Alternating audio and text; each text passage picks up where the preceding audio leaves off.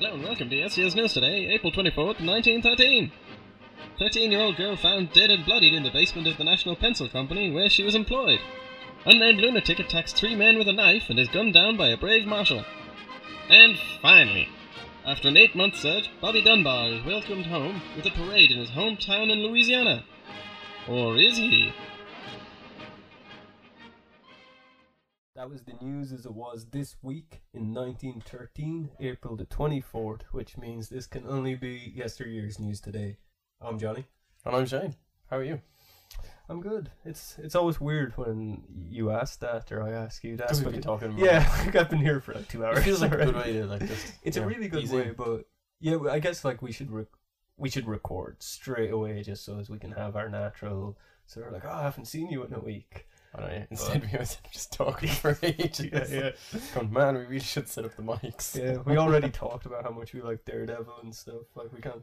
Yeah. And I haven't finished it yet. You have. Yeah.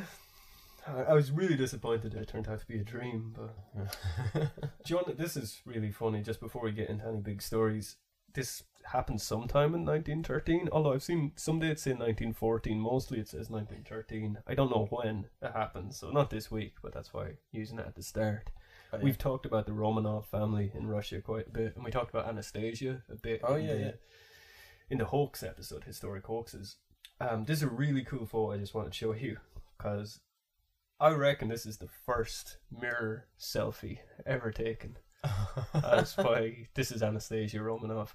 If you didn't know what this was, you would just think it was taken this year and put on Instagram, and it was only black and white because it's an Instagram filter. That's such a modern looking mirror selfie. Is. That's brilliant. Except she's her clothes on. That's Kinda true, yeah. But she kind of looks like she would just be a young goth kid. Yeah, she does a. That'd just be her style. That's such a weird picture. I think there's somebody else sitting there and they've moved too much. Yeah, it looks like a ghost. I was going to explain this one to you, but I'm not even going to. This is also just from 1913. I have no idea the date. But yeah, I'm not even going to. I'll just show you this one.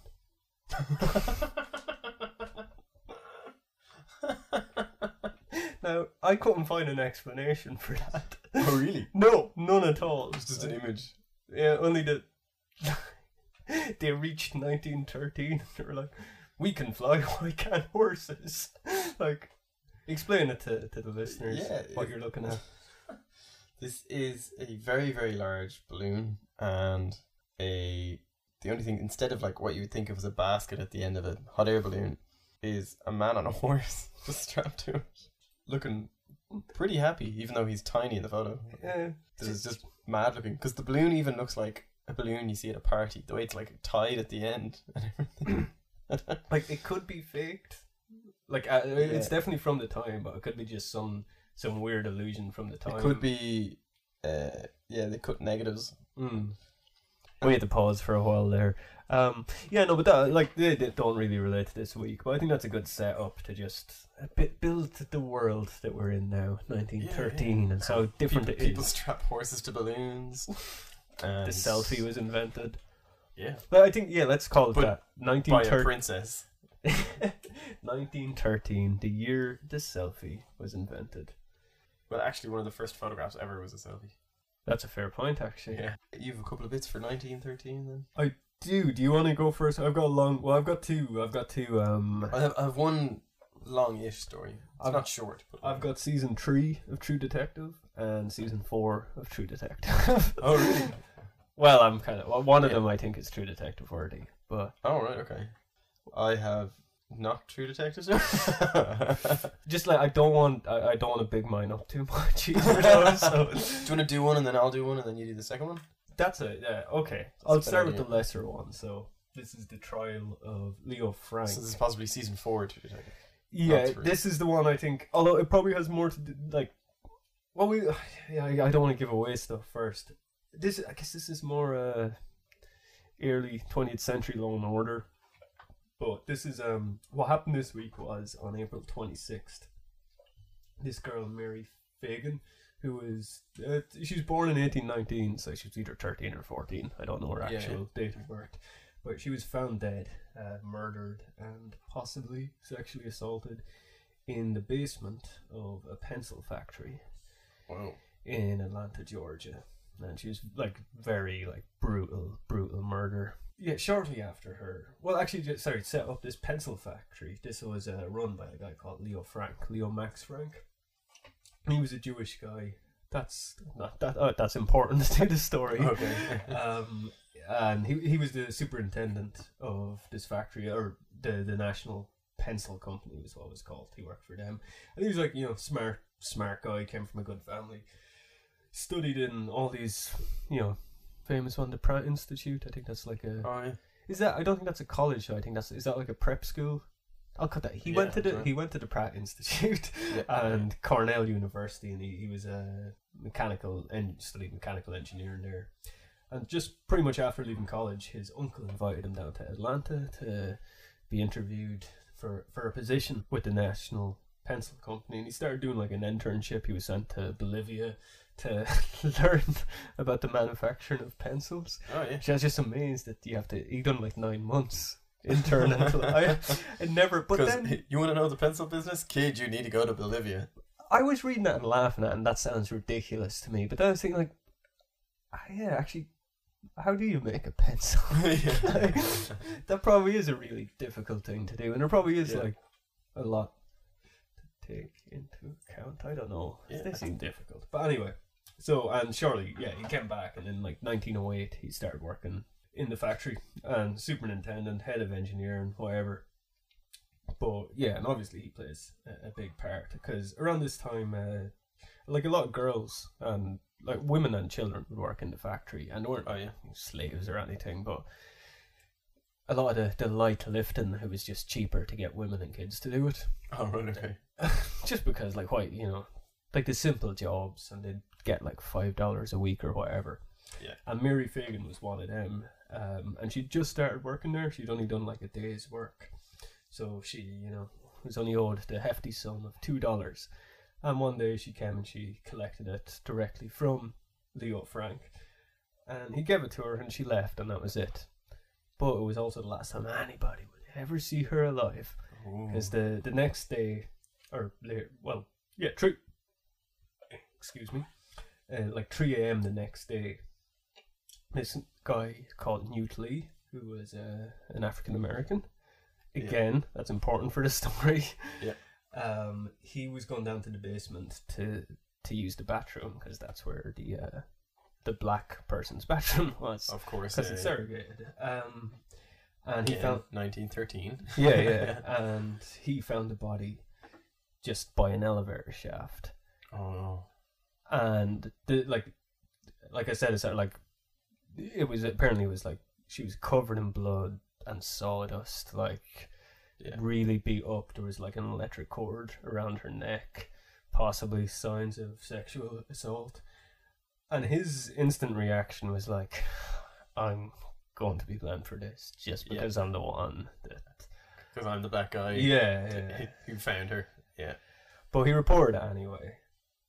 And of course he was arrested shortly after he was right. Yeah. He was clearly a smart man who just knew how these things work. But there was also, and I'm skipping a bit ahead, but there was also suspicion on another black guy called Jim Connolly. And he was a janitor. And he was seen that night washing blood off of his clothes. Oh, okay. So there was some suspicion came from him, and he was asked a few questions. We'll get back to him, but when he was asked questions originally, he didn't really have much to say, but he pointed them towards Leo Frank. Ah. So then the police come to interview Leo Frank, the superintendent, and not owner, but you know he was running the show, and he just seemed very nervous apparently when they interviewed him, and that was really it. But the police at the time, there was like loads of pressure on them, because I think they'd gone like a year and a half in Atlanta without solving a single murder case. Okay. And the media, this is going to be a recurring thing in this story and in the next story, just the media were the ones that were just not blown out of proportion, because the kid's murdered, it's very serious, but they were the ones that were, it was the police's fault. They really pushed it. Yeah, so the police were just under pressure to find somebody. And Leo Frank seemed like a better success story, I guess, of like police capture, like, you know, capturing some Like like be more high profile. yeah. So, well, at least that's what it seems like. So they just nabbed Leo Frank for it. And actually, sorry to go back as well. Like one of the Newt Lee, the guy that found the body, he did mention that night Leo Frank had called a bunch of times to check how things were going down at the factory. Oh, okay. And that was just odd because he'd never done it before. Because why would he care what's going on at night while the janitor's there? Like, so like there. Did work go on overnight? Well, maybe not night, maybe just evening when he had left the office. I'd say they probably worked until 7 and he probably left at 4 or something. Okay. That's a complete guess on my part. But there was also other things as well. Like Frank was known to have indiscretions with the young girls working in the factory. And apparently earlier that day they like had interviewed a woman who ran brothels the right word, a boarding house.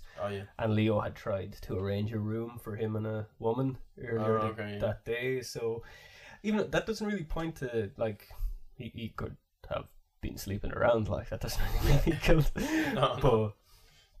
But they obviously put all this stuff together and assumed like it somehow related to Mary Fagan.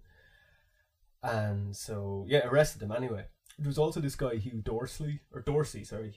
He was just a prosecutor, and he pretty much used the case to further his career, to climb up the political ladder. He actually became governor shortly after the case, so it clearly worked. So he just started instantly building a case against Leo Frank, and it was going to be this huge story. Yeah. And what actually, I guess what kind of helped him was I'll get to that because I'll ruin some of the mystery if I go into some stuff. But anyway, so yeah, he was building the case against Frank, and that's pretty important. But here's the weird thing. Now this sounds really messed up. This is there was 2 notes found at the crime scene. Yeah. And also there was some human excrement. That's weird. Yeah. It's 2 notes. 2 notes. Yeah, I'm gonna read them for you and see if you can make sense out of these. He said he would love me, lay down, play like the night witch. Did it, but that long, tall, black Negro did by himself. That was the first note. Okay. And now the second note was, ma'am, that Negro fire down here did this. I went to make water and he pushed me down a hole. A tall Negro black did it. I write while play with me. They're incredibly strange notes, yeah. Is the implication that she scribbled paper while she was being raped and That's murdered? exactly what I thought when I read it. But no, it seems like it's meant to be a witness, I guess, that saw what happened. Okay. And they're saying it was the Negro. Is them saying that it was Newt, the guy that discovered the body? I think it's so hard to make out. It seems so weird. Like so, a cop wrote these then, yeah. Is that where you're going? Not quite. But they are they sound like it's kind of creepy. It sounds like a ghost writing. When she was killed. The first time I read it, when I thought really it was something she might have wrote. That's where it's just like that's really creepy that she could have wrote these. But I don't that was. No, that's not the case. The detectives took these notes and asked around and eventually learned that Connolly, the janitor, could write. Oh, okay. And found out that he had wrote these, and that's why they're written in that weird slang. Yeah. But he claimed he wrote them under Leo Frank's dictation. Okay. And it was to point the police towards somebody else, that they were meant to be anonymous letters. And so the grand jury wanted to charge Jim Connolly because they're like, okay, you've seen washing blood out of his shirt. Then he's claiming somebody wrote a note in his handwriting. Well, no, he's claiming he wrote it. Yeah, well, he was somebody else dictated them to him. But also I mentioned the human, the poop that was found down there. He said that was him too. I don't know. Yeah, so he claims Leo Frank done it. That he was down there using the bathroom, doing whatever, and he heard a scream, and he went, and Leo Frank had gotten into some trouble with this girl and hit her too hard. The sort of typical story you'd expect, but he changes it quite a bit. It varies on where he was when he heard it and all this. But anyway, it still sounds like he probably done it, and the grand jury want to go ahead and charge him, but the prosecutor, they want to charge Connolly, but the prosecutor is still pushing for Leo Frank. Of course, because that's higher profile. It's a much better case for him, and that's it. Yeah. But actually, it works. And he doesn't need to do much for it. The sort of consensus with the grand jury and just the public in general is that if Hugh Dorsey, the prosecutor, trusts this Connolly guy, despite the fact that he's black, means he must have loads of evidence against Leo Frank. Because nobody would trust the word of a black man. That was essentially the reasoning they went by, which is insane. It's crazy. So there's all sorts of racism. So they're kind of going, it's like, oh, there must be a reason he's believing him. Yeah, it's crazy. And it works. And on July 28th, 1913, then, the trial begins. And there's loads of witness testimony. Almost all of it has like giant gaping holes in it. Of course. You couldn't even go into. And there's loads of stuff like the hair found throughout the building, and like I think there was some found in his office is proven not to be Mary Fagan's. They didn't have DNA tests and matched colour and stuff like that. Then like there was stuff like the blood that was found at the scene turned out to be paint.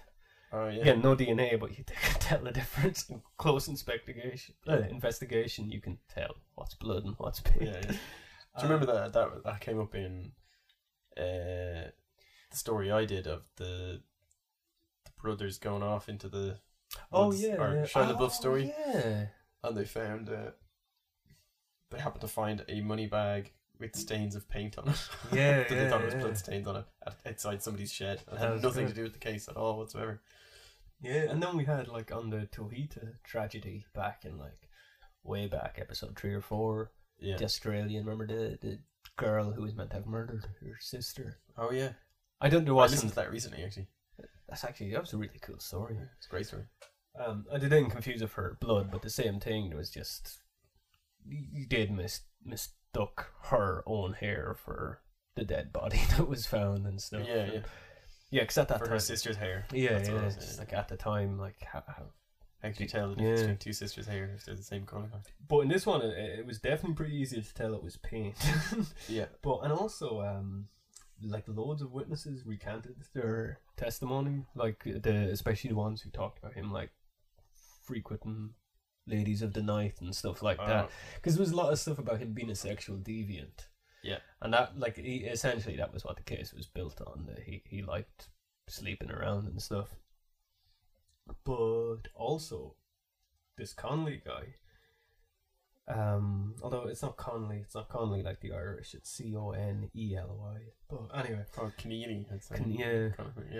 His girlfriend comes forward and she talks about how he's not a nice guy. Behind closed doors, and he has his own sexual problems, and like there might have been an assault prior and stuff. And even then, there's skipping ahead again, but much later, like after the trial, I think it was even probably during the appeals. It's too late to do anything about it, but the lawyer of Connolly or Keneally, he even said that he spoke to a judge, and he said that at one point Connolly admitted to the murder. Oh, okay. Yeah, but was never used in court. So anyway, Frank's found guilty, and he gets the death. Oh, wow, okay. Oh, yeah, I just dropped that like it was on, well, it seems like it seems like there's so much against him. Yeah. So he's found guilty, and he gets the death penalty, but there's, stay of execution? Yeah. He's going to appeal it, and they go for the appeals. And this new judge comes on, and this is really good. Like, talk about like being stuck between a rock and a hard place, because like there was so much just venom against the Jewish community during it. I think during the trial, like there was people just in the courtroom just shouting like "hang the Jew" and stuff. Wow. Yeah, like it sounded horrible, and so, and apparently like while the trial was going on, like Jewish people in Atlanta were getting an awful time just for being Jewish, and like this Jew had murdered this innocent white girl, like so like the entire story centers around racism from the time. But yeah, so this new judge comes on to look after the appeals, and he pretty much can't see how Leo Frank done it. Yeah. But also, like, he's already been found guilty. People are already revved up. Yeah. He can't reopen the trial, can't acquit him. Like, so he's just kind of trapped by it, like. Yeah, he commuted the sentence to just a life in prison without the death penalty. And put him in a maximum security prison for his own safety. So like try his best, and he's reported to have like spoken to his wife and just like it being a really hard decision, because he even knew that like by doing this he was probably opening the doors to like Jewish people on the outside of prison to actually suffer further discrimination. Because there was so much racial tensions. That like, which is weird, like because it sounds like he really felt that Leo Frank probably didn't do it, but it was better. He saw it as, I suppose, better just kind of let it all just go away. Yeah, because people kill the man. Yeah, but like when it was kind of because like people were so riled up, like the whites. Let's say it was only white people. The whites were so riled up that if he let him out of prison, like, they'd probably kill him anyway. Yeah, and not just that, but they'd probably kill other just Jewish people. Like, it was probably better let this one man suffer, kind of thing. That's funny you say that, because Leo Frank was moved to a maximum security prison. Yeah, didn't help him because his throat was slit. Oh, lovely. While he was there, he survived though. But while he was recovering, a group of 25 men broke into the hospital, put him into a car, drove him back to the hometown where Mary Fagan was from, and lynched him. Jesus. Yeah. And it is a long drive as well. All the way while driving, they're beating him and trying to get him to confess to the murder, and he still didn't. That's crazy. Yeah. And they called themselves the Knights of Mary Fagan. Of course they did. And it opened the doors for the resurgence of the Ku Klux Klan. No way. Yeah. They were all essentially members of the Ku Klux Klan. Yeah. Yeah, so just a bunch of racist white people being just the racist white people. Yeah. In 1982, this guy Alonzo Mann, who would have been like a 12-year-old child when this happened, when he used to work in the factory. He actually came forward and had said he had seen Connolly bring the body to the basement, and Connolly had tried to kill him if he said anything. Oh, no way. Yeah, and it seems like it wasn't a fabrication, that he was probably telling the truth. Yeah. So in 1986, Frank was actually pardoned by the state of Georgia. Wow. Not exonerated. Now, exonerated is when you were in the wrong. He wasn't exonerated. He was pardoned, and that is pretty much to allow people. You're now allowed to reinvestigate or whatever. If we wanted to take up the case now, we could try and get him exonerated. Oh yeah. But he was pardoned after. Almost. Had he been pardoned while he was still in jail, he'd have been let go. Yeah, but he'd have still been guilty. Legally, he'd have been found. He'd still be found. And exoneration acknowledges that you were wrongfully convicted. But just taken from the hospital essentially and lynched. That's crazy. I probably didn't do it, and it was entirely based on racism. That's mental. Oh, horrible people. Man. But I get how the media would pressure, because that happens today, that the media would pressure the cops to go for the higher profile murder. Yeah. But then it escalated that far. That's crazy. That would be a good season 4 True Detective. It's close, you could go mine's a bullet point fact. But anyway, You probably have a better story then. Okay, yeah. Well, there's no racism in this one, but there is a lunatic. That's what I like. Yeah. I'll give you the headline now. I've broken it down into bullet points and stuff for myself, but I'll give you the headline from the story that first caught me onto this, Yeah. which was Unknown Killed After Wounding 2 in Battle. Mayfield Scene of Desperate Encounter with Insane Man Who Terrorizes the Town. City trustee and brewer near death. Dead man slain by Marshall. Maybe Ed Delaney, escaped lunatic. I was going to ask you to repeat that, but there's so much there that I think I have to just hear the article. Like that's So in the article that was the. So just read You know the way they do it? They did like Oh, four yeah, headlines in all the old papers. but just read the very first line again. Was unknown killed after wounding 2 in battle. Okay. So this started off. It was April 23rd in Mayfield, and it started about 10:45 in the evening. There was 2 boys who were just hanging out near the Southern Pacific depot, Right. and this man just came up to them as a stranger, and he just like started getting really weird at them, and like telling them that he was going to kill every man in the city, and was just like really aggressive with them. And he's like, and I'm going to start with the 2 of you kind of attitude.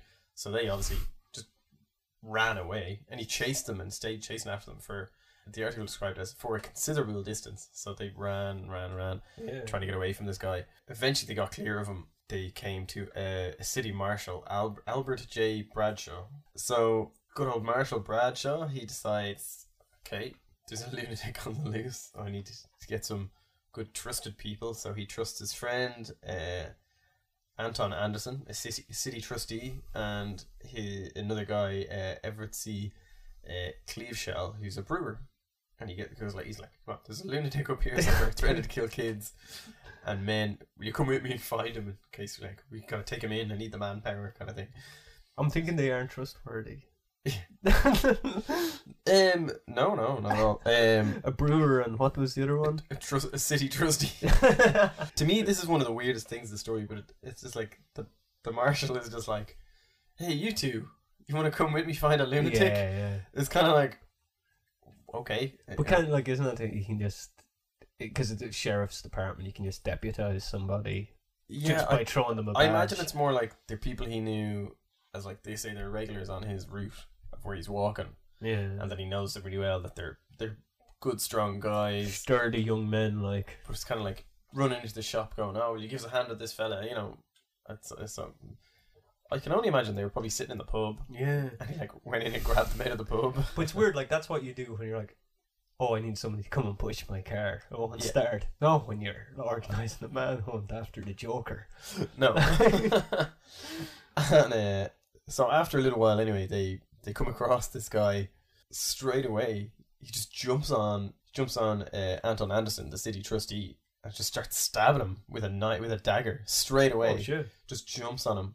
So Anderson's like ends up going down to the ground, and he's described as being laying prostrate, so kind of like on all fours. Yeah. While the stranger's just like stabbing him in the back, going mad into him. So then Cleaveshell, the brewer, obviously jumps in to try and grab the guy, wrestle him away from Anderson, and he ends up getting stabbed. Anderson was stabbed in the back and sides, and then Cleaveshell gets very badly wounded. He ends up getting a knife in the chest and then like in his limbs. So Bradshaw obviously is like goes after him. Then he gets a knife in the chest. How did he get all 3 people? That's Right. insane. But then Bradshaw manages to get out his gun, shoots this guy in the legs 3 times, but he keeps coming. Right. Wow. He just doesn't stop. He's just like continuing to stab him. So Bradshaw shoots him a further time in the heart, keeps coming, shoots him in the stomach, and that seems to kind of finish him off, and he Didn't dies. want to. Right. But it's like the shot in the heart didn't get him like by the time the wound was like he had to shoot him in the stomach again to like kind of push him back, like, you know. That sounds like a story you would hear now, where it was like some lunatic who was on bath salts or something in Florida, who just like dropped loads of acid and was just pumped up. Yeah. But like 1913, come from an opium den, maybe that wouldn't do it. Yeah. So this is like, so they eventually obviously your man died very quickly of his bullet in the heart. but it took a bullet in the heart to stop him. So the Chief Police Chester F. Noble. I love the names of these stories. Yeah. Okay. Chester Noble. That's good. That's really good. Of Palo Alto. He drives over in his automobile and grabs the three guys and brings them to the Peninsula Hospital with Cleve, Shaw and Anderson are in critical condition.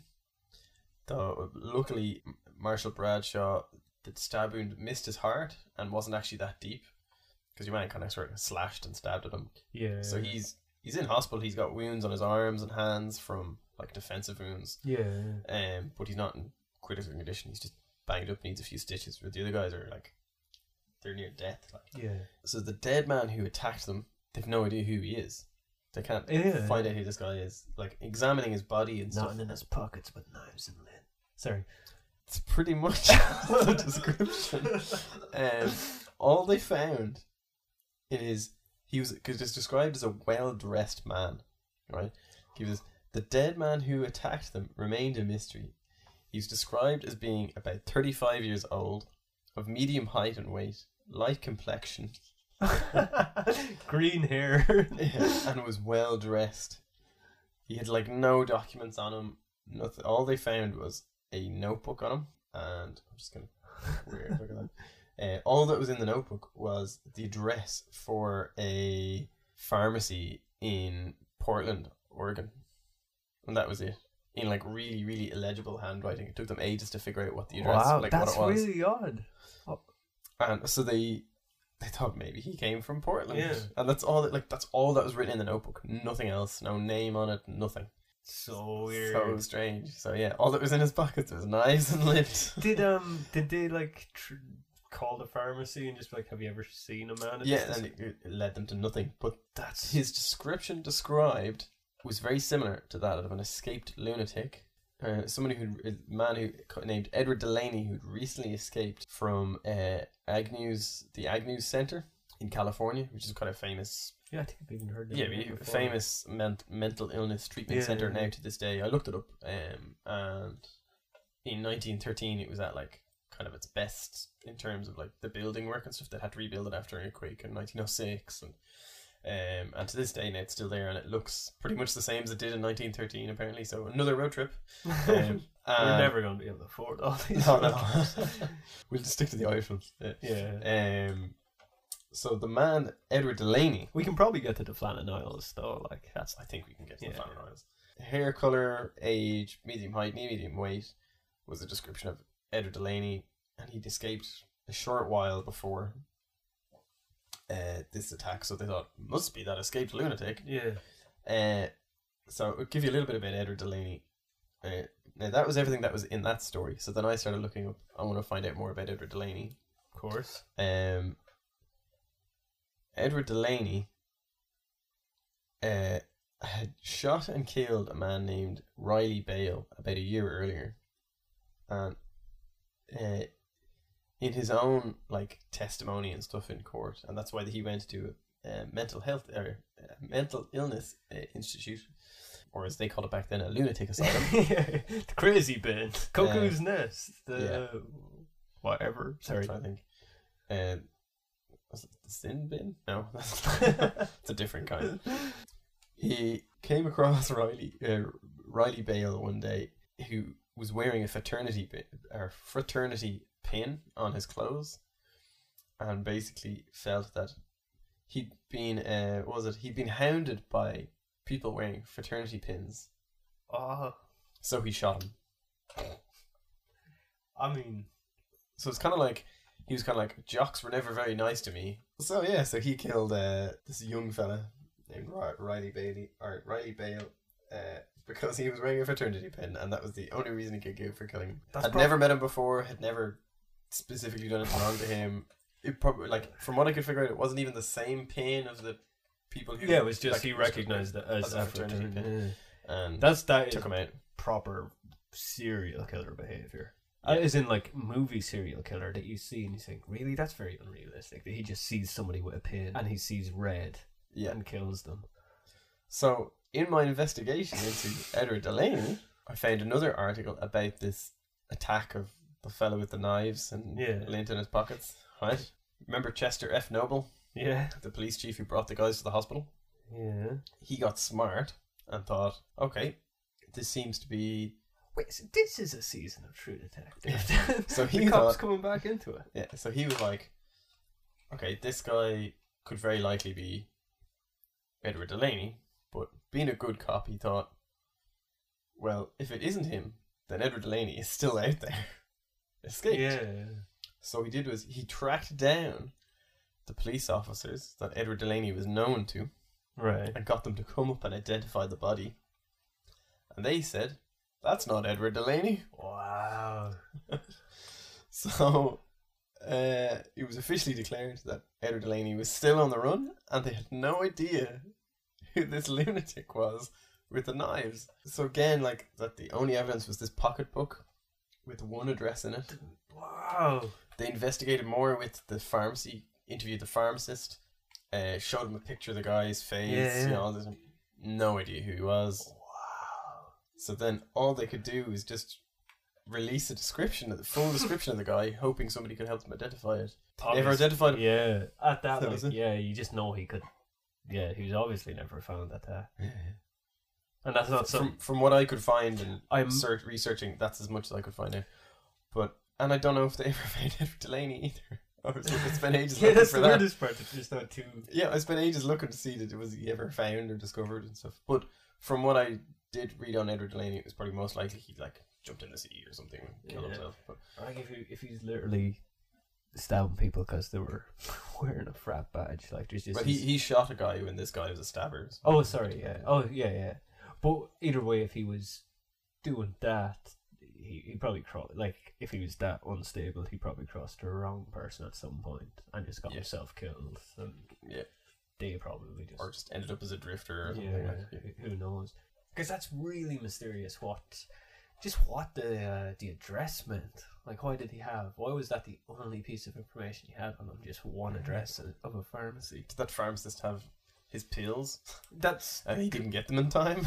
Like, how did this guy take on 3 people with a knife? and then it took 5 bullets to take him out. Yeah, Like 3 like, in the that's legs, insane. 1 in the heart, 1 in the stomach before he went That's down. Like, crazy. Joker power. yeah, Or bath salts. bath salt's quite possible. Or was the story just made up? Did they just shoot this guy and then Yeah. go like, He came out as with yeah, like the 3 guys like stabbed each other afterwards. Yeah. But no, because then they won't be in critical condition. They'd have all or like they had, were really stupid. yeah, that's possible too. No, I imagine that sounds like that's so crazy. It just has Yeah, to yeah. be real. Well, it's good that all our stories this week are really uplifting, happy ones. Oh, it wouldn't be yesterday's news if it wasn't murderous news.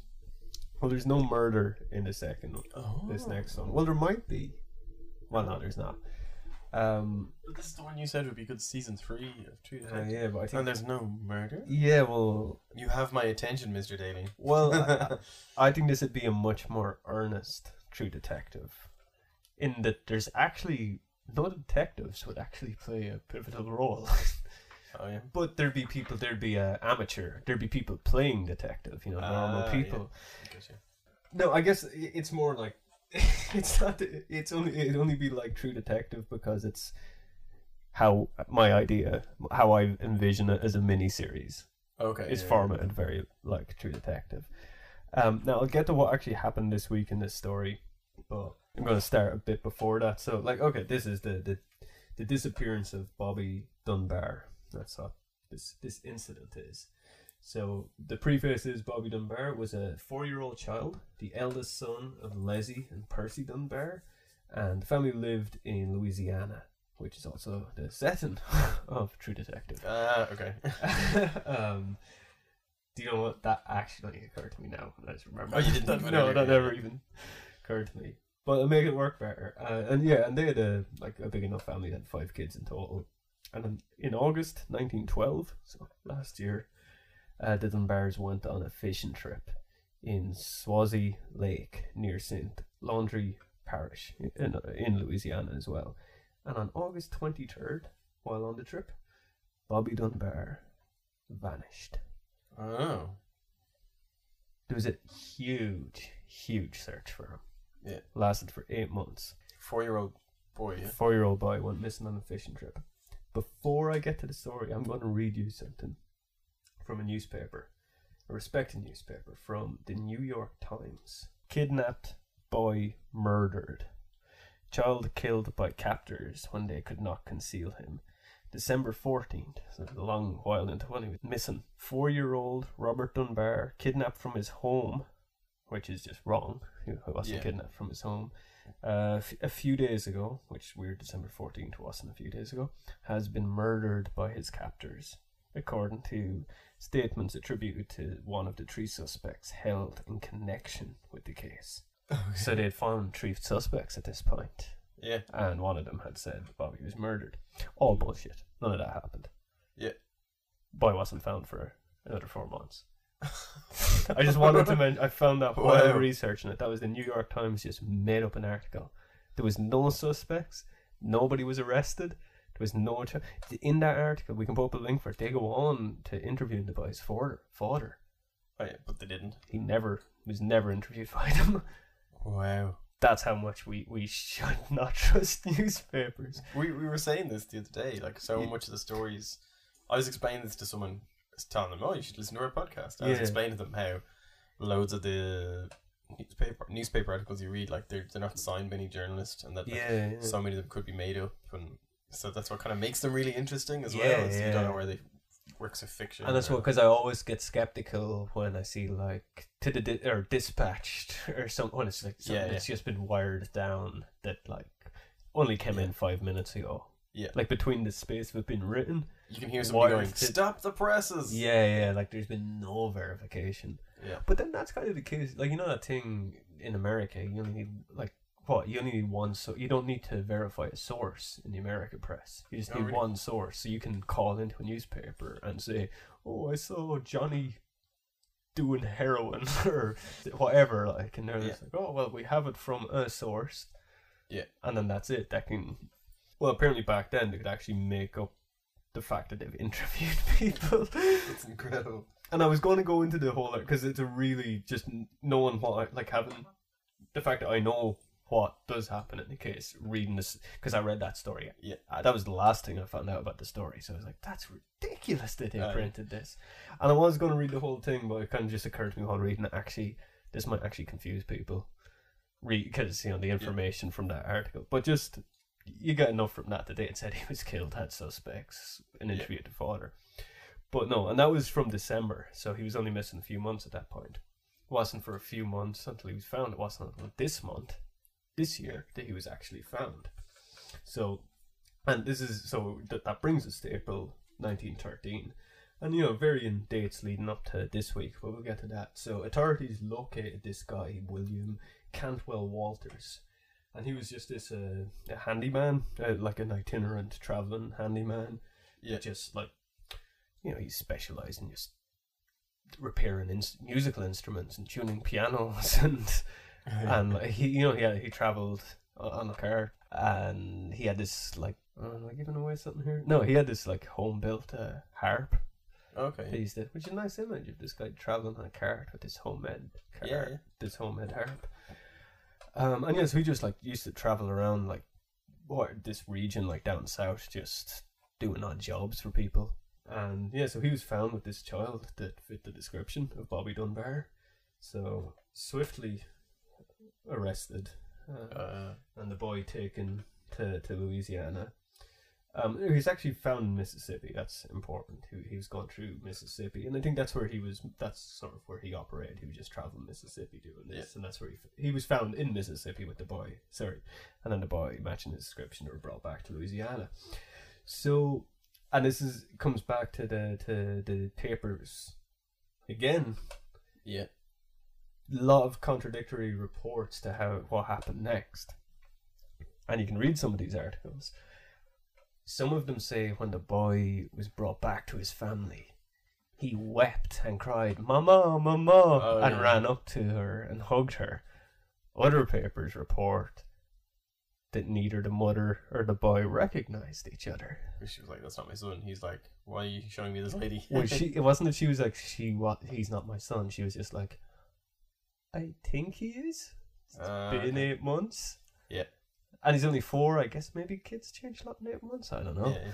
but definitely quite different than Mama and this whole happy reunion. But no, it does seem like the truth was that they didn't think it was their son at first. They just weren't sure. Like, he kind of looks like him. He definitely fits the description, but we're not sure. Apparently, it wasn't until she checked out. They brought him home to stay with them and they like, because they had 5 kids. Yeah. And brought him in with the other children just to see how they reacted. Did they recognize him? Nobody seemed to. And then the mother that night, Leslie, was just bathing Bobby, and when she was watching him, she recognized like a few a scar on the leg, and he had burnt marks and stuff. And that was when she decided that, oh yeah, this is Bobby. I can understand him being unsure at that Definitely, age. he's been Been away that long. Yeah, because he's probably 5 at this point. If he's gone 8, if he was 4 when he went missing, and he's gone 8 months. Chances are he was 5. He was 8 months older. Yeah.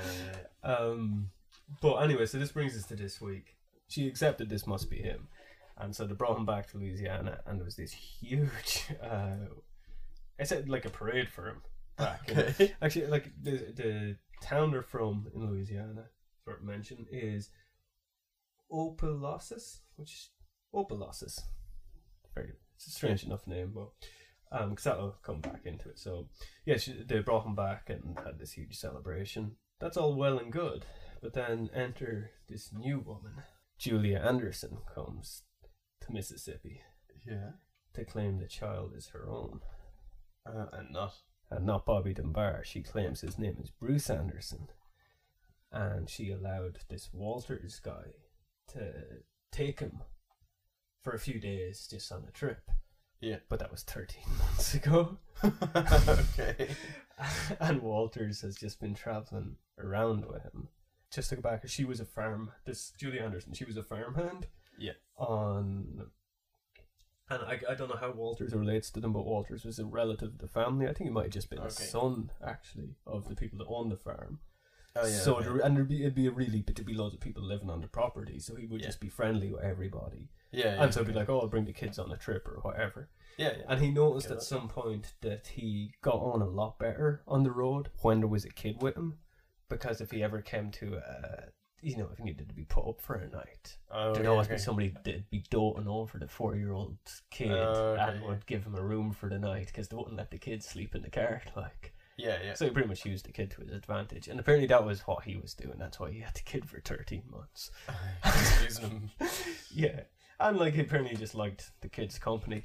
It is weird that this woman would give this man permission to take her kid for a few days. Yeah. And then it not be 13 months before. She's like, oh yeah, you never brought my Well, kid back. She probably had no idea how to find him though. Like, I suppose, yeah. can't check his email, like. No. Like his credit card statements. Where he's did like, he use oh his yeah, credit? bring him on a trip. Don't be gone for any more than 4 days. And then 13 months go by, and like, America's a big country. I don't know how to find. Like, how do you find them? Like, but anyway, so she came back and claimed, and she claimed, like, she was said that, I don't know what way she put it, but she was angry with this Walters guy, obviously. Yeah. But was like also emphasizing he's not a kidnapper, he's a family friend, like he's done nothing wrong. Yeah, except that he forgot to bring the kid back. Yeah. But it kind of sounds like she might not have been the best mother anyway. Maybe the kid is better with him, who knows. But so and they don't dismiss her. They're like, okay, right, we're gonna get to the bottom of this. The authorities are. We're gonna bring you to the Dunbar's house, or we're gonna bring them to you. I can't remember what they've done. We're gonna bring all their kids, because like Bobby's the oldest, but there's not much between them. Yeah. Well, if there's 5, there has to be at least 9 months between each of them, I guess. It's the start of the time. But but a 4-year-old and a 5-year-old standing next to each other. yeah. But so anyway, so they're like, you're gonna pick him out of a lineup essentially. Yeah. And she didn't know which was meant to be your son, because it had been 13 months. Yeah. And so, and she didn't. Well, actually, she didn't recognize straight away. Then they brought the kids away, and she like asked them, please just show me them one more time. And then they brought them back out, and then she pointed them out, and she's like, that's Bruce. Yeah. And so she's getting the second time, but still, they don't think that's enough. Yeah. So am I? Oh no, sorry. No. I have theories from what you've told me so far. Oh so no, yeah, go with the theory. I won't confirm or deny. Is it possible Bruce was your man's first victim and Bobby was his second, and she thought he had the same kid all along, but maybe he had various children? Not sure. Like, sorry, to put it really horribly, did this guy have a type? No. And they just happen to look really alike. He's definitely somebody. This is definitely. Okay, yeah. See, I like where your mind's going. The sick, twisted places my mind goes. Go on, anyway. Well, like, look at the stories we've come across. I know, like, yeah, exactly. Like the stories there's like the thing we just had. Yeah. So you're in a good place. But yeah, anyway, the main thing, it wasn't just that Julia didn't recognize her kid at first that worked against her. Again, feckin' media. Oh, yeah. It was them that, like the Leo Frank story, the media decided this case because they just abolished her in the press. Like, they dug up so much dirt about her. They talked about, like, she had 3 other children. Oh, right. All out, or she had 3 children in total, and they were all out of wedlock, and that was bad.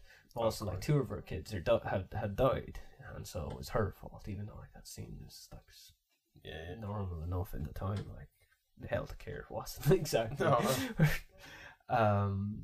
But yeah, so all this stuff looked bad for her, and then they even like talked about how like she couldn't read and stuff, and the fact that she didn't notice where her kid was for 13 months. They just like painted this really bad image of her, and and then they even like got really gossipy about it, where they were talking because they were like, oh well, she definitely had a son called Bruce at some point, and who knows where he is, because God knows she wouldn't know, because she let this guy take him for 13 months. Like, and then, sorry, your man, I've forgotten his name, the traveller himself. What did he? Walters. Yeah. What did he have to say all about this? Well, he was locked up for all of it, so press weren't getting to him, but they did have a theory about him. They thought that he was actually Bruce's uncle. Yeah. And that's why I just can't remember the family relation. Well, I was saying she worked as a farmhand on his family's farm. Yeah. So I think the sort of newspaper's gossip take on it was that she had slept with the father. Yeah. Like, or whoever owned the farm, or Bruce, or Walter's brother, or whatever. Pretty much she'd gotten pregnant by her boss. And she was just a simple farmhand woman, and therefore that's why Bruce was kept a secret, and that's why she was. So your man taking the boy was probably convenient for the scandal of the family. No, maybe it wasn't Walter's idea to take him at all. Yeah, but that was a complete that's just something the papers just decided. That was a theory the papers had. This seems like, I don't know if there was any basis or just something this is something that could have happened. And which I guess they're not wrong. It could have. But they found his body in December, didn't they? According to the New York Times. So anyway, and later the year, the courts pretty much they decide the boy is Bobby Dunbar, and so he's given to the Dunbar family. Yeah. And the 1914 William Cantwell Wars, he's convicted of kidnapping Bobby Dunbar. Yeah. And he ends up spending 2 years he's sentenced to life. Yeah. He does 2 years and he appeals it. And he gets a lot of help with his appeal. He has a lot of witnesses coming forward to say like, oh no, this guy, he didn't kidnap that kid. Yeah. But they still want him convicted. But apparently, like, the state spent so much money on just like deciding who Bobby Dunbar was that they're really fed up with even pursuing Walters for kidnapping. So just because they don't want to pay for a retrial, they just dropped the case and he was released. That's mental. Yeah, but they don't. He's not. Again, he's not even. That's not even a pardon. Like never mind it being exonerated. But yeah, like, so you can see, like, that's a weird case. Yeah, and there's a lot of the public called them out on it because the papers were covering so much, and they're completely on the Dunbar family's side. Yeah, and there was this woman that wrote to them and like pointed out that no paper on the Dunbar's family never released a photo of Bobby Dunbar of what he looked like before he disappeared. Yeah. so there was no way to compare. The images. Yeah. And they kind of released no information in general, so as nobody can make up their mind. Yeah. And they gave a lot of hassle to Julia Anderson for not recognizing the kid when she came down. Of course. And that's fair. Like, of course, that is weird.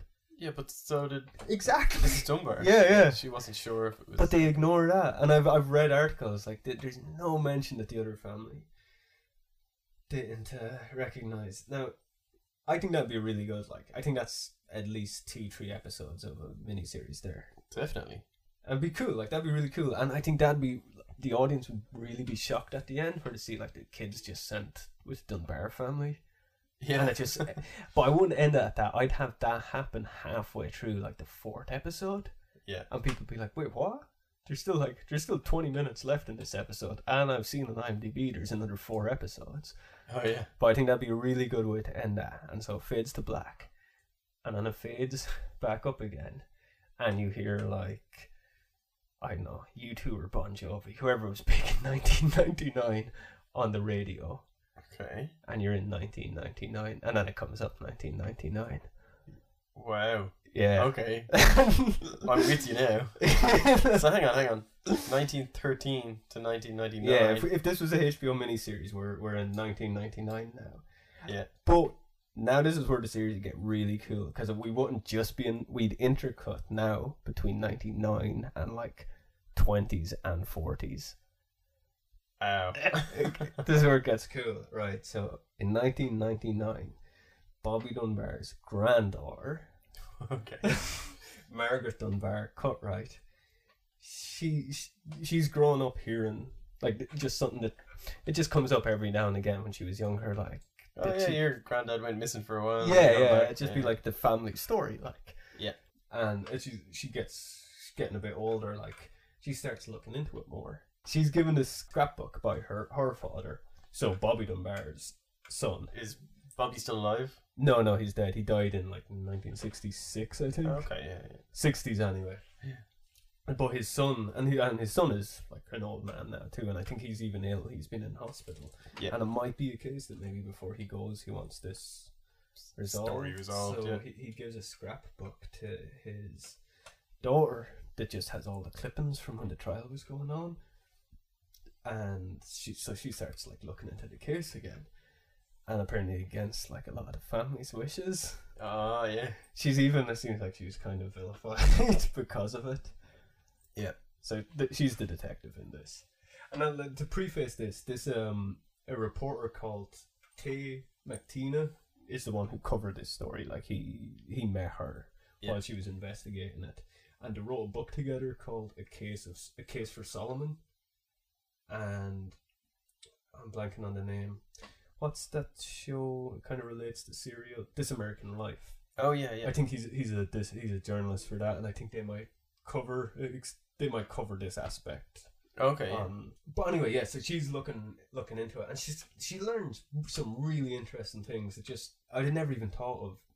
Like she tracks down the Anderson family, or at first she tracks down friends of the Anderson family. Yeah. And they're actually not in.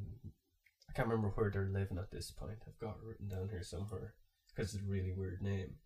But anyway, wherever they're living at this point, like I talked about the Dunbars, the family legend that they talk about that time their grandfather was kidnapped. In the Anderson family, they have the same family legend, only it's about how their son Bruce, or their great grandfather Bruce, was kidnapped and taken by this rich family called the Dunbars down in Louisiana. Yeah. But through meeting the Anderson family, she finds out like completely different things from back. Mainly the stuff about Julie Anderson herself. Well, firstly, right after she essentially couldn't afford to stay in Louisiana to prove that the kid was her. She had no money. So she had to go. Yeah, so she had to go, and that's the only reason she couldn't stay. Like, I imagine she would have really wanted to get her kid back. Yeah. But literally, she would have starved. So she went back and worked. And then when the trial for Walters came up, she came back down to defend him because she felt responsible or whatever, I don't know. And it was while she was down there, because I mentioned like Walters had so many witnesses supporting him. Yeah. Because he was traveling all over Mississippi, and there was this place he visited a lot called Poplarville, and something like 40 people from Poplarville like wrote sworn affidavits. They never saw him with a kid, or not that they never saw him, but because he did have the kid, and they saw him months before Bobby Dunbar ever went missing. That he was known to be traveling with this kid. So it was most definitely Bruce. Yeah. And we already know it still didn't work for him. But this is where the story kind of gets weird, and the things might have worked all like in a weird way worked better for everybody. Because I mentioned like Julie Anderson was working as a farmhand, like she wasn't making much money, she had a pretty lousy life. The fact that she sent her kid away and didn't even know where it was for 13 months. Like, But during the trial, she became really friendly with all these like people from Poplarville that knew Walters, that they sort of took her in, and she moved to Poplarville with them, got a new job, ended up getting married. Yeah, like and became was a devout Christian, and like just became a pillar of the community. Oh, like, okay, yeah, worked she with became a the really church good person. and all this. That she actually had a really good and happy life once she moved there. And it sounds like, I didn't go into it, but it sounds like she had a miserable one up until that. Yeah. And the fucking media didn't help it. But also, it turns out, just from when the granddaughter is visiting the Anderson family and she's hearing stories of what Julia was like, turns out she's a really smart woman. Oh, right. Because the news reports were, she couldn't write. Yeah, she used to read, like, Dickens to the kids and stuff. Like, and she would, like, really force them to follow an education in this. Like, she sounds like the complete opposite of what the paper's told. Yeah. So it just, like, this is, the media are the ones that dictated this entire case, it seems. Just wanted to make sure I haven't missed anything. Well, she became a midwife. I didn't mention that. I mean, dummies don't become midwives. No. So anyway, and she had a happy life, and apparently, like, she still talked regularly about her lost son, Bruce, but still had a happy life. But going on, so about the time she was moving on with things, like, by the 20s, she had a family, had like 3 children at this point. She went on to have even more. Meanwhile, things might have, like, that case might have worked better for Bobby. This could be like the end of Gone, Baby Gone. Spoiler. Where Bobby might have had a better life. I read this one thing, I can't remember who it was that said it, but somebody involved in the case, like, kind of just was talking about how things might have worked better for Bobby or Bruce, whichever kid it was. If it was Bruce, that things might have turned out better for him, because he essentially traded a cart for a car. Which kind of sums it up, because the Dunbars were a really wealthy family. Oh, they were, yeah. Oh, yeah. Like that wasn't just speculation. No, they weren't like millionaires, maybe, but it seems like even the fact that they could go on week-long fishing trips. Yeah. And apparently they were able to pay for like huge billboards when the kid went missing and stuff. Oh, okay, like, so they were well off.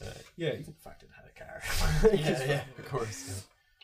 But so he probably, or at least should have had a better life because of that. But things kind of go to crap in the 20s. Leslie and Percy Dunbar, Bobby's parents, get divorced, and it's a really messy divorce. The mother leaves, so it's essentially the second time he's lost a mother, if he's Bruce. Yeah. And even the father, there's like stuff he beat and stabbed a man to death. Yeah. And I think he got off with it, but that doesn't sound like a good upbringing either way. There's this weird thing, I haven't actually read the letter, and apparently it says nothing for certain, it just alludes to some things. But the mother, Leslie, wrote a letter to her granddaughter to be read after her death, and it just says something. I didn't even copy it because it's so vague, but it does have that weird. It sounds like she probably knew. 1932. Yeah. So, Bobby Dunbar he's well into his 20s now. He's a grown man. Yeah. Seeing a girl. So he's born, say, 1909. So yeah, he would be. Yeah. Probably doesn't have a family yet. Well, he could back in the day, like. But it's 1932, so the Lindbergh baby has been kidnapped. Oh yeah. So there's huge interest in that case. Yeah. And some journalist decides, like, oh, Bobby Dunbar, that was the last. He was the famous kid that went missing last. And he was found. We'll go interview him. Yeah. And so he's had 2 decades to think about this now, but he was 4 when it happened. Memories are fuzzy. Yeah. And he's just talking in general terms about how weird it is that a lot of people still think that he might be an imposter. That, Oh, okay, yeah. you know, he's actually dead in a swamp somewhere. That the real Bobby Dunbar is dead. Yeah. And then he just like rants and drifts off. And he starts telling this vague memory of the other boy in the wagon. Oh. And he's this memory that he remembers another child being there. Yeah. And he fell off the wagon one day and hit his head. Yeah. And then the man buried him. And then it was a while after that they were arrested. And he can't comment on any more of that because it's like the vaguest, foggiest memories.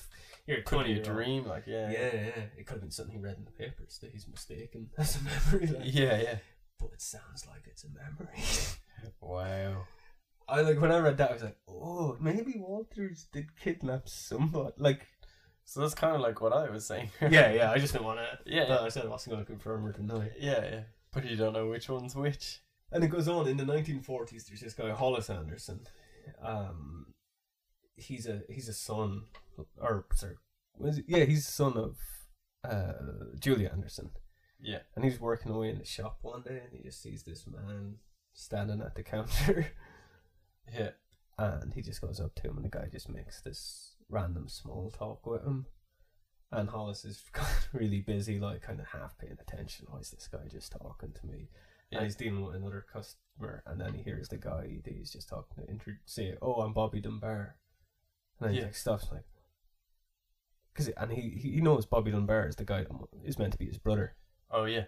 And yes, and again, he talks about how he was looking for him for 20 years. Again, you couldn't Google somebody. He heard about course, this happening before he was ever born, and he had a brother somewhere. Half brother, yeah. Or so he hears him introduce him as Bobby Dunbar, and then he just leaves. Oh, so he doesn't get a chance to. Yeah, he doesn't even. Yeah. Which is that's a real movie scene. Yeah. That is great. But he's not like, use the spitting image of me. But I would exaggerate it further, where he he runs out then to try and follow him, and he's already gone. Like, It's just a crowd of people walking by. yeah. That's the thing. Like when I like big this up as being like True Detective. I mean it when I say an earnest version of True Detective. But you could add in like a cop, and then Bobby Dunbar dies in the 60s. I think you mentioned that. But he's survived by a wife and 4 children, and one of them is Robert Dunbar, and he's the one who handed down the scrapbook to his daughter. Yeah. And so he's close to death at this point. Well, maybe not close. That might be boldly assuming he's close to death. Yeah, he's unwell. But in 2004, he's been in hospital anyway, and he just decides, he writes a letter to his daughter saying, like, look, I think we need to, like, just solve this once and for all, like, and he wants to do a DNA test. Yeah. How they actually do the DNA test in the end is that, I think they take actually Robert's DNA and match it against... And Anderson. No, because they're not really in contact. The woman we can talk about, Margaret, she tests her DNA against her cousin. Yeah, okay, yeah. Sorry, I was totally confused by that time. And I'm not sure if I No, think but I know it's you mean. and so such a man filled up, and they don't match. Of course, we knew that's where it was coming. And so Dun dun dun. They don't actually match it. Again, I don't think at any point do they match the DNA to a member of the actual Anderson family. But Either. Oh, they don't try. Yeah. Okay. I think they're just actually not in contact with them enough to. Oh, okay, yeah. But I think it's pretty, like, do they need to? Like, well, could have been a third boy. Yeah. Like I would say. Walters was always traveling with a boy. I don't know if you can find that. I think only in Dexter could you find that many children that look alike. But yeah, so it's the ending is in 2004, where it was all essentially the media's fault. Yeah. So it comes across that so Bobby wasn't Bobby after all. And the big question then is what happened to Bobby Dunbar? The real Bobby, yeah.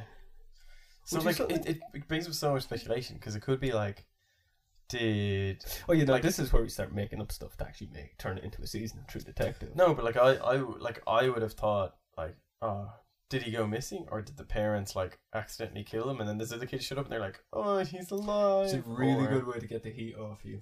Yeah, If there's still a kid there. yeah, exactly. Yeah.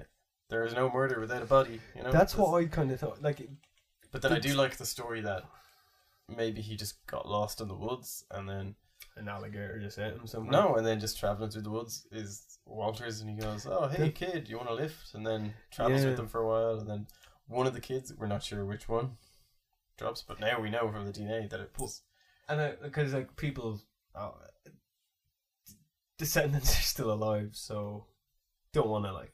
Insult anybody. Yeah, and the Walters guy got off, but for the purpose of a story, and just because there is that that other boy in the wagon thing, I do like to think that that's, you know, everything sort of seems like it's wrapped up, and that's where you have like yeah, Rust and True Detective like puts it together that there was another boy in the wagon that maybe after all. because this that's died. such a like, that's a great way to like round up that mystery of just suddenly there was there's another boy in the wagon. Yeah, and they're like That's the answer. somebody died. Yeah. Yeah. But it's so funny that the answer comes from a 20-something-year-old remembering a vague memory from when he was a baby Yeah. in 1913. Yeah. Well, Yeah, I guess and it's. then going back to media, did they actually interview? That's true. Although maybe by the 30s he might have had to. They might have attach been. it They now. might have been a bit more reputable. Who knows though? Yeah. I mean, I have saw stuff about the Limburg baby, so they seem to have made a mess of covering that too. So Oh yeah. no reason to assume a random interview they done during it was done accurately. Yeah. Great story. So as you were saying, it may or may not be a murder story. You don't know. Yeah, there might have been somebody murdered there. Probably not. Like, probably realistically, the kid probably just got eaten by an alligator. Yeah. And Bruce Anderson or Bobby Dunbar. What? I wonder what name. That'd be so weird. Like you're his granddaughter, and you find out he was Bruce Anderson all along. Yeah. Do you change your name? Are you like, oh, I'm an Anderson? Like that's such an odd. Yeah. Wow. How much would you resent your like parents or grandparents for? Because they knew, they had to have known that kid wasn't theirs. Yeah. But I'm still keep going back to like what you were saying is how they just attacked Julie Anderson. Yeah, Julie Anderson. Like, See, that's really then- weird because and not Mrs. Dunbar and that. Like she was given a second chance. She was laid like take him home and try him out for Yeah. a while. And well, I guess it's because they had because again I suppose it's, they had a family home and a couple of kids, and and th- it was the safer option, I suppose. that plus the fact that you got to think of it in terms of America's so huge. Each state's like a different country, especially back then when people were so separated. Well, to us here, it'd be like somebody coming over from like Exactly. England or Scotland, kind of going, "Oh, that's my kid." And And it'd then have been a family that we've been seeing appearing in the Irish Times for the last 8 months, Yeah, and everybody's with them. yeah. So I can kind of not understand why the media would turn against Julie Anderson so quickly. Yeah. But I can understand why they had the local family's side. Oh yeah, But the way they turned on that poor woman who clearly was right all the time. Yeah, I guess she it's just sounded like a woman who had a tough life, Mm. and then she kind of found a way to get her life back together and stuff. I guess it's not really a True Detective season though. Now that I say it out loud, but I think it's got the style anyway. Oh yeah, it does. There's just not enough. Like, I mean, there won't be a gunshot fired in the entire series, but I think that's There doesn't cool. need to be. Yeah. Well, I think why True Detective works is that it's such a cop show. Well, that's True Detective is such a good name. Yeah. Whereas this one, there's no cop in it. But I love your idea of like the The jump to 1999, and it's like his granddaughter then trying to find Yeah, out the fact that you would mystery. spend 3 episodes in the 1910s, Yeah. and then there's a jump to 1999. and then you go back and forth. And then you go from back the- to like the 20s, 30s, and 40s. Yeah, I think that'd be a really cool way to tell a story. You'd have that Louisiana backdrop at least, like, so. Yeah, it'd be good. Just be a True Detective rip-off, like. Well, I'm surprised your man, the journalist who helped the granddaughter, you're saying you think he works on This American Life. I'm surprised he hasn't Yeah. tried to do something more with it. Well, I think they wrote a book about. No, Yeah. I don't think they. Or they know wrote a they book. did. Yeah, Yeah, yeah. yeah. I haven't a clue. Like, I could have easily got that piece of information. I just never thought to write it down. No, It's I mean, was it before the DNA tests, or was it? Oh no, after? I think after. Yeah. Yeah. I think it was around 04, 05, like directly after. I think Yeah, that This American Life thing. Cause I found it all this out sadly very late, but I think the This American Life thing was like 2008. Yeah. I don't think This American Life was even a podcast at the time. Oh, It was okay, still yeah. just a radio. Obviously, you can Yeah. probably find it on podcast now. Yeah. But yeah. What a great story. Yeah. And that was news as it was this week in 1913. Yeah. I've been Shane. I've been Johnny. We'll see you in the future. You mean the past?